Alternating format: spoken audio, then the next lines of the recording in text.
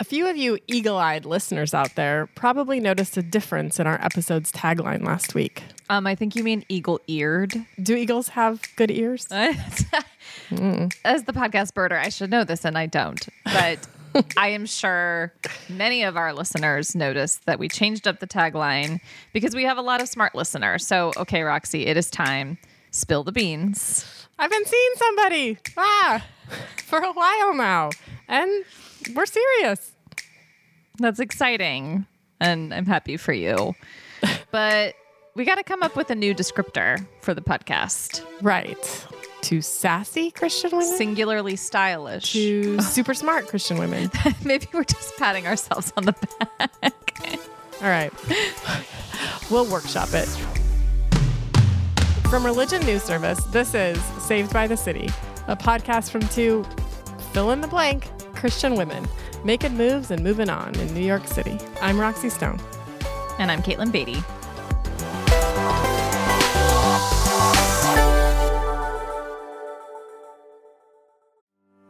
I'm Paul Brandeis Rauschenbusch. This week on The State of Belief. I felt like if anyone was going to be speaking up, it was going to have to be somebody like me. Faithful conversations around sexual orientation and gender identity in Texas with Auburn Peterson of Another Story. Also, getting ready for the 2024 vote with Adam Friedman, organizing an election strategist at Interfaith Alliance. The State of Belief, where religion and democracy meet. Distributed by Religion News Service Podcasts and available on your favorite podcast app. All right. Well, I may not be single anymore. More on that later. But I have definitely still noticed an awful lot of vitriol being lobbed towards single women lately, especially single Christian women. Yes. So what's going on? Why is everyone so afraid of single Christian women, Caitlin? Well, as someone who can speak for all single Christian women, as well as has a bird's eye, eagle-eyed view of all cultural trends, right? The best that I can discern is that it all started with Matt Walsh. Of course it did. I mean, of course, it started centuries before Matt Walsh, but he is particularly good at stirring up hateful content on the internet. And basically, a young single woman posted this video on TikTok, and the setup is that it's like a Saturday morning and she's checking in with her followers. Here's what your Saturday morning looks like when you're single at 29 and you don't have a kid running around the house. I didn't rise from my bed until I got to sleep in this morning, and I stayed out late last night.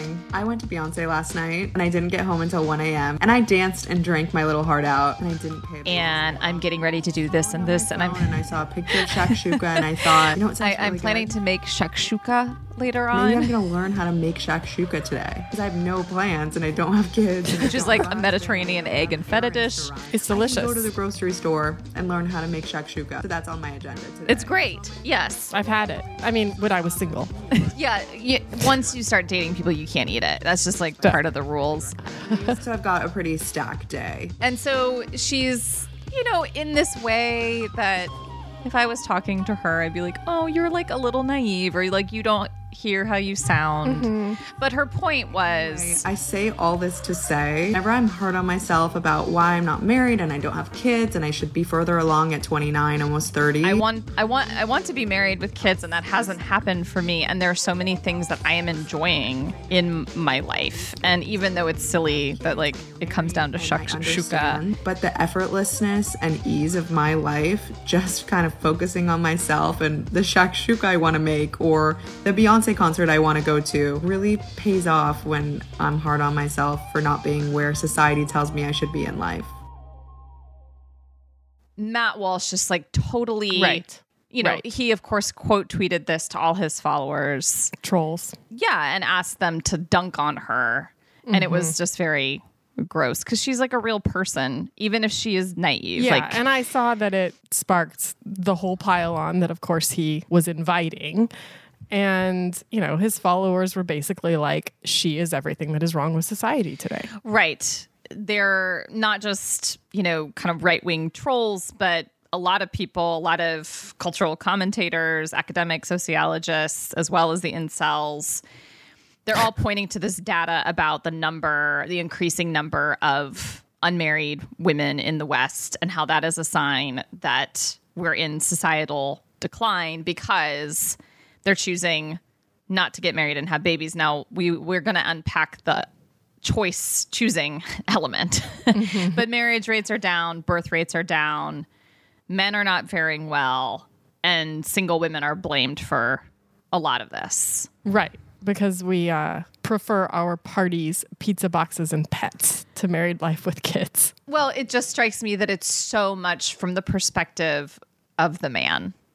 Oh, yeah. Let's project all of that onto women who are not real people. They're just like means to an end. Well, they're certainly not real people unless they're with a man and have some babies.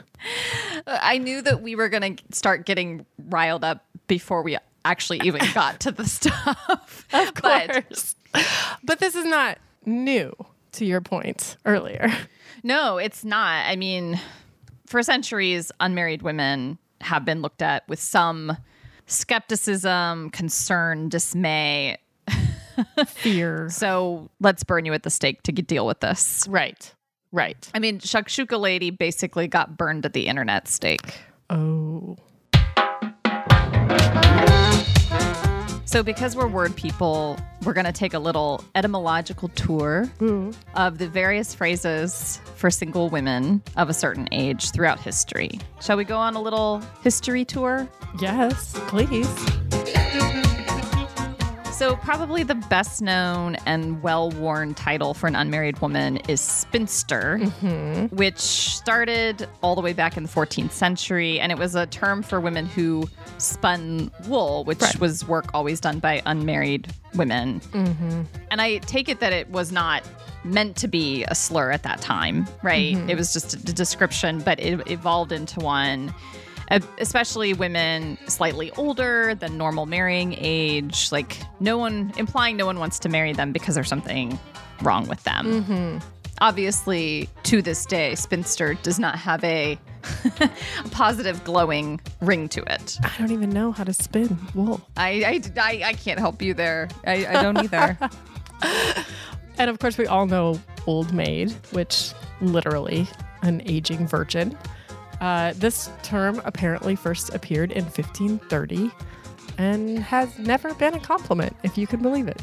In France, you have the Catherinettes. These were unmarried women over the age of 25 who participated in St. Catherine's Day. They would wear elaborately constructed hats and dance in them in search of a man. I mean, this sounds kind of fun. I'm not going to lie. It sounds a little bit like carnival or ballroom matchmaking. Yeah. We should bring it back. I don't like hats, but I would still dance in an elaborately constructed one. Fair.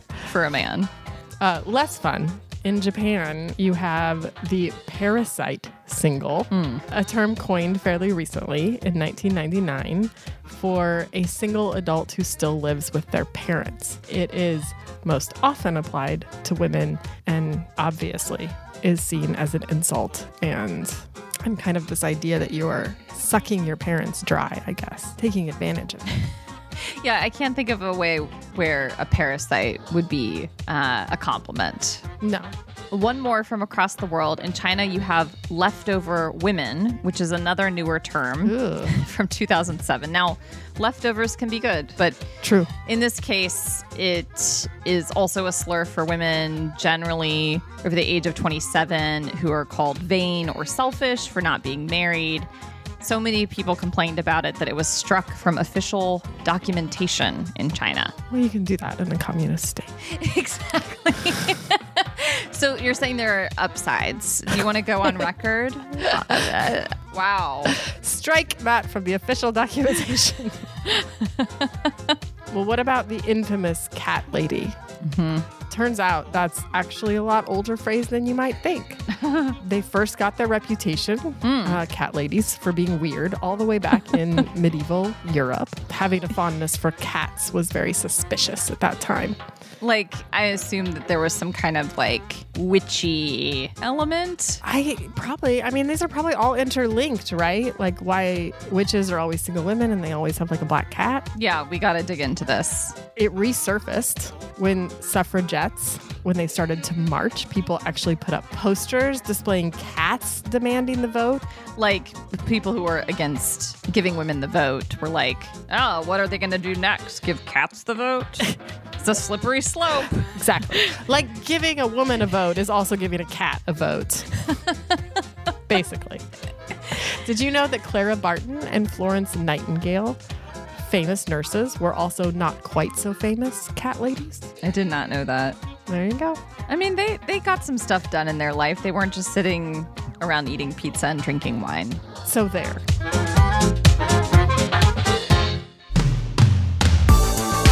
Religion News Service is an independent, award-winning source of global reporting on religion, spirituality, culture, and ethics. From encyclicals to evangelicals, RNS is here for it all.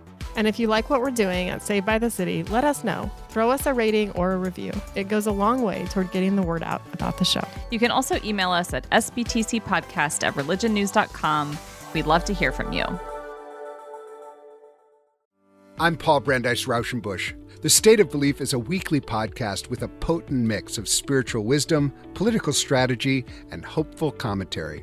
In a series of inspiring conversations celebrating our diversity and bringing us together to, in the words of the great James Baldwin, achieve our country. The State of Belief, where religion and democracy meet. Distributed by Religion News Service Podcasts and available on your favorite podcast app. So, Caitlin, the recent singleness wars, to bring it back to today, they didn't end with Matt Walsh. They made their way to the pages of many an outlet in the days following, including Christianity Today, where there was not one but 2 articles, and you just happened to write one of them, the second one. So tell us about this. Yeah, several weeks ago, I got an email. An actual editor at CT emailed me and said, hey, would you be willing to write a response to this article? We seem to have made a mistake. Stirred up a hornet's nest. This article could have gotten a better edit. So the original article was from a sociologist named Lyman Stone. He writes... No relation. Yes, thank you for confirming. He writes a lot about marriage and birth rates in the West. And essentially, he argues that the number of unmarried women in the church is a bad thing. Like, this is not something for churches to bless. This is not something for church leaders to accommodate or make a good thing out of. This is a problem. Marriage and family are blessed states. And so we need to essentially encourage more single women to get married. I mean, he did say that singleness is not a sin. That was the title of the article, which I thought was generous of him. Yeah, he certainly is not going so far as maybe Matt Walsh would go, which is to say, like, all single women are selfish and sinning by not choosing marriage and family. But he also called singleness a pitiable state. Ugh. And I'm sorry. Ouch. Anyway, it was not great. Which you made known. You wrote a response. Yeah, so I wrote a response and basically just said, unmarried women have always played a key role in the unfolding of the faith. And they have always found a place of honor and esteem. And we need to keep doing that. Otherwise, Christianity just starts looking like a fertility cult. Wow. Like the distinct thing about Christianity is that we don't think that it all comes down to having more Christian babies in order for the faith to be preserved. Right. And also, I just acknowledged, like, the single women I know are not sitting around with all these options of men to marry Right. and choosing against them because they would rather invest in their career, or they would rather be alone with their cats, or they would rather, make shakshuka in the morning. Like, Right. those options don't exist for so Yes. many of these women. When you look at the numbers, as Lyman should do, because he is a sociologist whose specialty is this, like, women, when they're talking about, like, here are the good things about single life, they're trying to make a good thing out of a complicated reality. Mm-hmm. And isn't it a good thing for any single Christian to say, I am grateful for the things in my life now? Mm-hmm. I don't know. It seems like Lyman Stone wants these women to feel miserable so that they cave and get married. All right. Here's a quote from Lyman Stone, no relation, that just really, really got to me. Unless singleness is clearly defined as a state that has some purpose oriented toward the good of the neighbor, not just incidentally, but purposely so, it is difficult to understand what possible endorsement the status can be given. It is not sinful, but it is not good. So, What possible endorsement can the status be given unless you are apparently... a missionary, Yes. some high intensity, dire circumstance that requires people to abandon kind of normal states in order to save the world, essentially. Yeah. Certainly not like work at a high career marketing job. I mean, we all know marketers are sinful to begin with. And single marketers, oh man, I will pray for you. Ugh. Unless it's not oriented toward the good of the neighbor, and that also can't just be incidental. No. No. You can't just happen to like be kind to your neighbor. You must have a mission to do it. Ugh. Yeah. So why did this quote in particular rankle? I think it's because for a really long time, I wrestled with that and this feeling that, first of all, I was divorced. So there was like grappling with that as sin or as, an undesirable state to be. Mm-hmm. But then there was these lessons I had from the church that being married was better, or unless you were celibate for God. And all of those things said to me that I couldn't just enjoy my life. I couldn't find joy in my life as it was. I always needed to be mourning that I didn't have a man or making moves to get a man. And my entire life, therefore, was defined by lack. And I just didn't want to live that way anymore. And I found myself spending a lot of evenings on the apps, setting up dates and going on terrible first dates and being miserable doing that and realizing like, I don't want to spend my life doing this. Like, I don't want to spend however many years of my life in pursuit of a different kind of life and not being able to just love the one that I have. And I don't, I think that was, for me, that meant putting away the apps. It meant deleting them. It meant like trying to make a good life just as it was. And not like I have to justify everything by showing how I'm devoting every minute to some greater missional cause. It's like, what if my being grateful for my work and my friendships and my community and a walk in the park and a good meal and travel and family, like, what if that is as valuable and as good of a life as Florence Nightingale or as the Christian woman who's married with 6 kids? Like, And I'll be honest, as a no longer single Christian woman, that was actually hard for me to let go of. And when I first started dating the person that I'm with, how long have you been dating? almost, let's see, we're at 11 months. Yeah, that's Yeah. a good long It's been time. a bit. But I really liked my life. I was at a place where I liked it. And I felt a little threatened by the changes and by giving up some of what I'd built. And I think it took me longer than I expected. And I've also been, I've been single for a decent amount of time. So I was, I guess, stuck in my ways, settled in my ways. As you should be. Right. You carved out a life for yourself that is rich, meaningful, and also hard won. Yes, definitely. Because of the apps, because of the feeling of like, if I just had this relationship, if I just had this man, then I would be happy.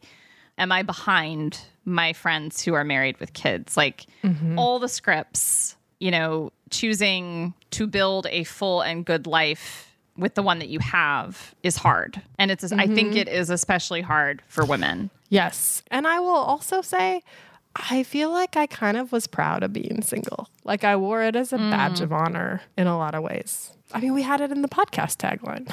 Was it because it felt like a feminist badge? A little bit. Yeah.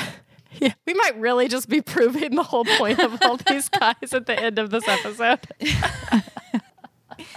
Yeah, but if Matt Walsh is my choice, I'm going to be single and feminist for the rest of my life. Forever.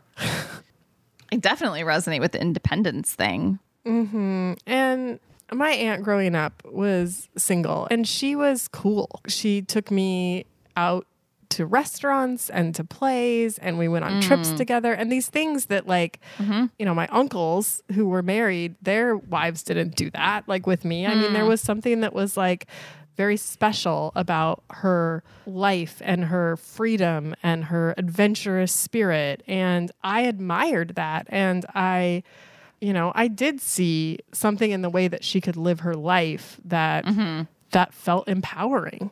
And so then when I became single, I wanted to step into that. And that was part of moving to New York, was like, I felt like New York was a place where you could embrace being single, be proud of being single, have a lot to do as a single woman.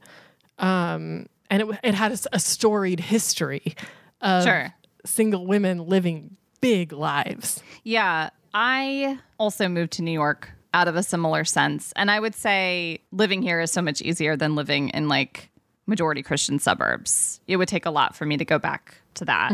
I think it's taken a while for me to admit that I can go to all the like plays and restaurants and concerts and parks and still want to share that with someone. Not because I'm incomplete if I don't have someone to share it with, but because I just feel like, isn't the beauty of New York enhanced by sharing it with someone you really like? Yes. And my answer now is yes. Yeah. Like, and it's not either or. It's not, no, it's bad if you're single. It's good. But I think it took me a few years living here. And of course, the pandemic highlighted this for all of us, that actually the thing that will make New York sustainable for me is, if not a relationship per se, but like relationships and being connected to other people. Yeah, and I don't want to give this impression that like I wish I was single now. And I'm happy. I'm really excited. And it was more complicated to get there than I expected. And I think in the midst of and in the wake of my dad's death in particular, having my person's support has really shown something. Like, I am so grateful for that. And in many ways, I don't know how I would have gotten through all of that without him. And I think that friends can play that role and should and do play that role. And it's very nice to have a person who's supposed to play that role and they're the default, and you don't have to like wonder which of your friends will show up or not show up or feel like you're overburdening a friend by asking for something. Right. And it is really nice to have a person. And I think I'll cry.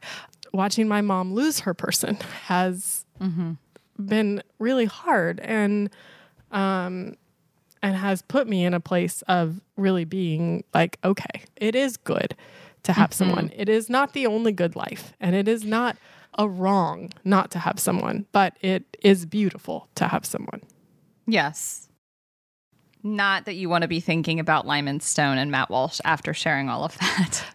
But perhaps what they are trying to communicate, and they can't because of low emotional intelligence, is that these structures of family do see so many people through the ups and downs of life, and that is a good and beautiful thing. And I think the pandemic aged me like 10 years, maybe. I just think it's become more valuable to me than maybe it was 5 years ago. And it's not an either or. Again, it's like, I love going out. I love the freedom and independence of being an unmarried person. It would take the right person to give that up. And also, we all need relationships where we can be vulnerable and dependent on other people. And that is hard to imagine beyond marriage. Like, marriage is a construct of that kind of naturally provides that. Because friendships, they can change really fast. They can be more situational.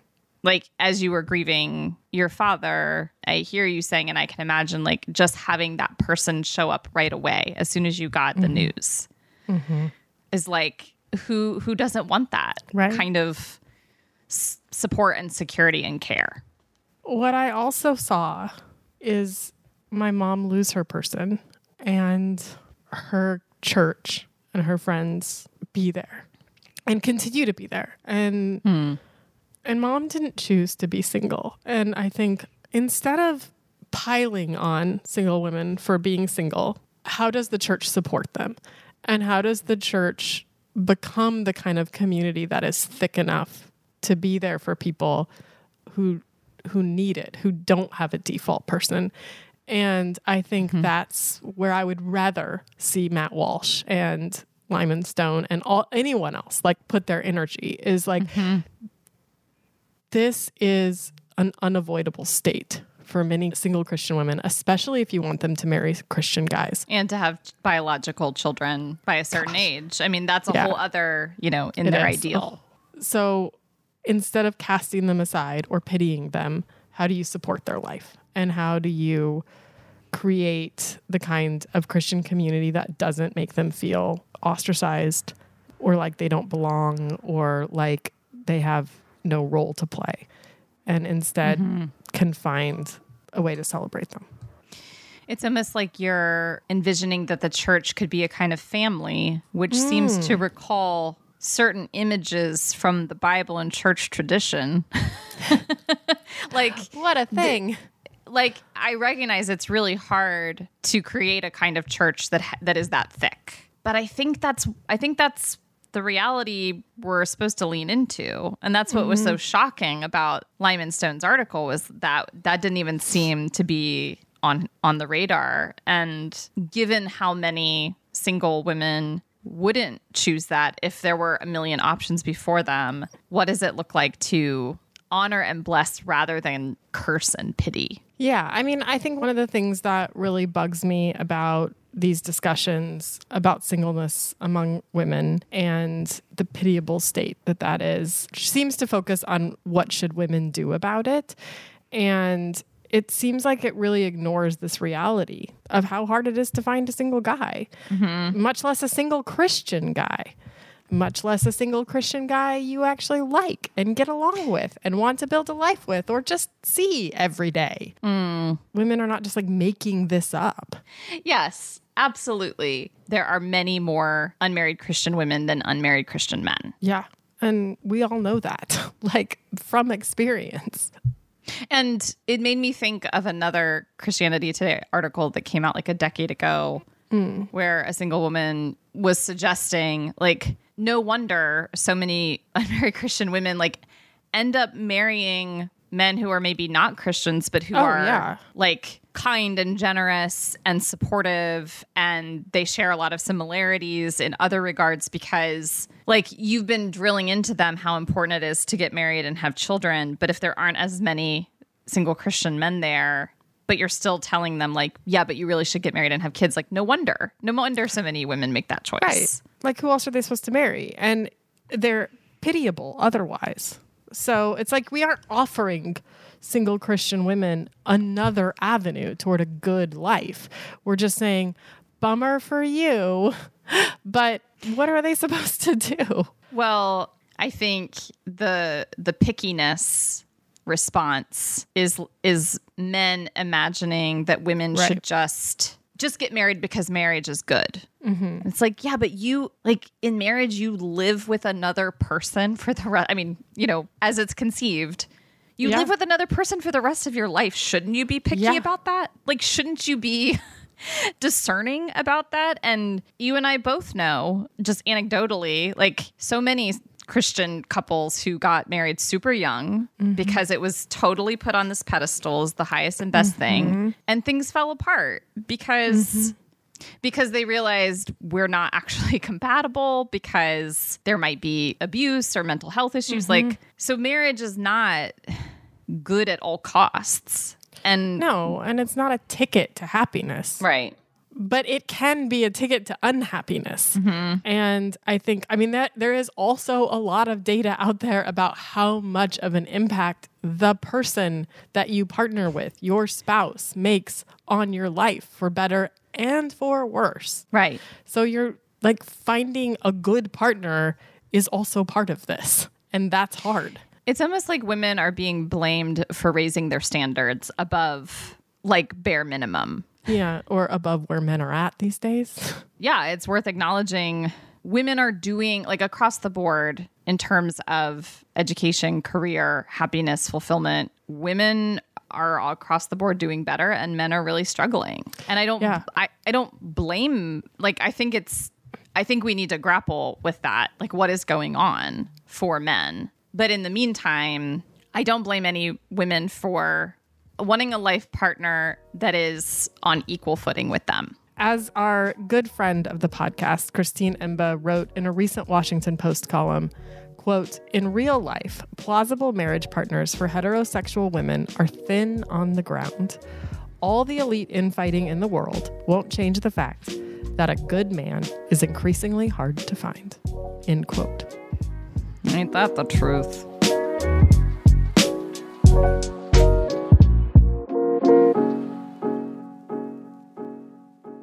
Well, we're overdue for a catch up, and I want to hear more off record about, of course, your relationship and your processing being in a relationship over the last several months. And also, does he have any friends who are not gay? Right.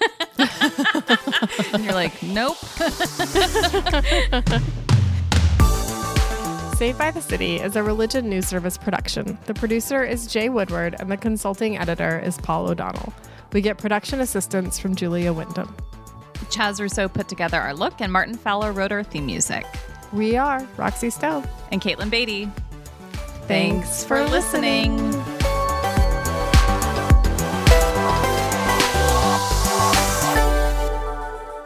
Regarding this mystery man, who I've only met once, does he have any single male friends who are also interested in women? Oh. That sounded like pity. It did sound like video. Sorry. Wow. Oh, man. I'll do it again. No, I think that's perfect. I think it's perfect. Okay.